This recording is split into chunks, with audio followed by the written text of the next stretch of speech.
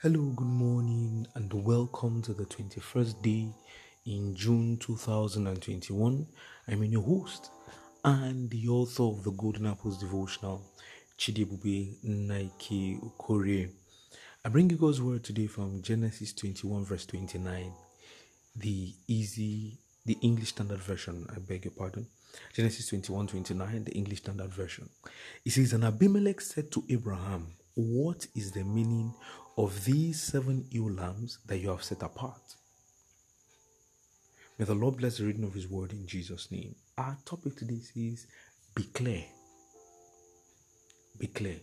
Fully understand. Be clear. Fully understand.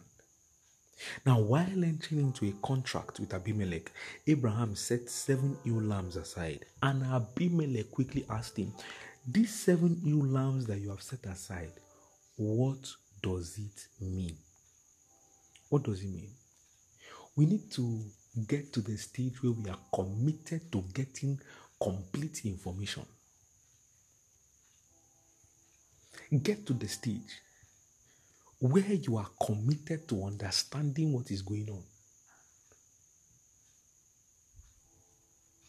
You want to get married. They say, bring goat for sacrifice. Ask them, sacrifice for what? Sacrifice for what? They say, just bring 2 schnapps. 2 schnapps for what? Oh, that is the way it's done in our culture. In our culture, they must bath the woman. For what?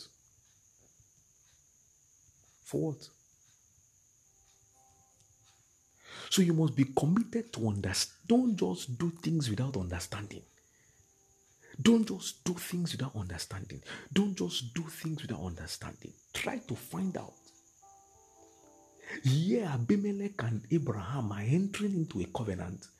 Abraham does something and Abimelech says, I know I'm entering into a covenant with you, but what does these 7 ewe lambs you've set aside, what does it, what are their implications in the contract? You see, and I beg you, don't enter into a contract that contains terms you don't fully understand. Don't enter into a contract that contains terms you don't fully understand. You don't fully understand. You know, I was talking to someone recently. We were just talking. A few of us were talking, like 3 of us were talking. And then he said, Kai, he mentioned the name of a microfinance bank. He said there was a time that they said, oh, come and do fixed deposit. Every year you're going to have 11% and this and that and that. And so he took money and went and put them in fixed deposit. And he was just at home calculating 11%. After 3 years, he went back. I said, oh, I think, was it 11% per annum or so? And then compound interest, they wound him. And so he signed documents without reading the documents. Signed documents without reading. And then after 3 years, he went back. He said, okay, where's my money? And he realized, he said, this is not the money I was going to have now. I thought you said 11%. And they brought out the papers that he signed and showed him the terms of the contract. And that's when, may you not enter into a contract you don't understand. I said, may you not enter into a contract you don't understand. I see these days that the world has gone more digital, that many of the contracts you enter into, or a good number of the contracts you enter into, are on your phone. Like applications and the rest of that.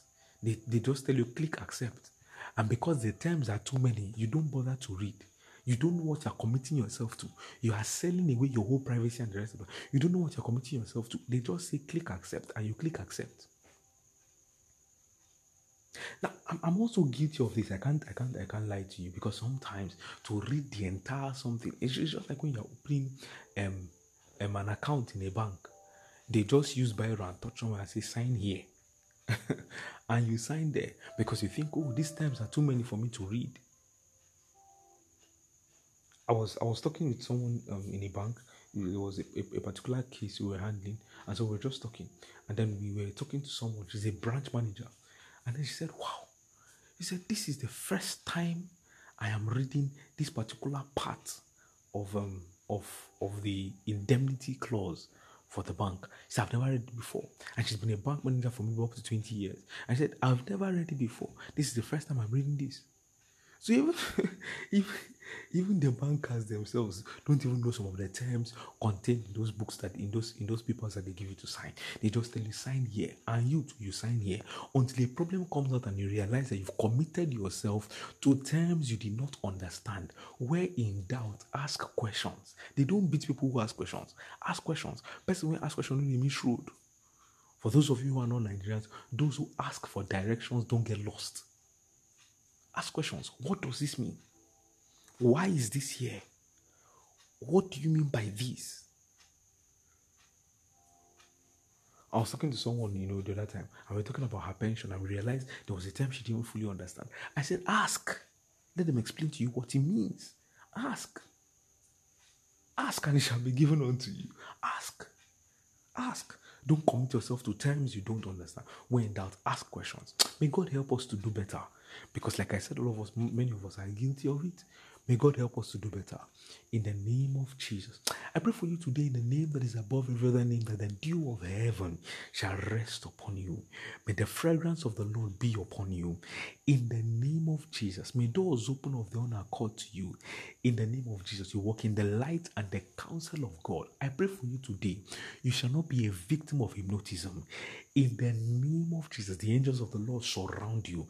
As the mountains surround Jerusalem, so shall the Lord surround you today. In the name of Jesus, go forth and prosper. See you tomorrow. God bless you.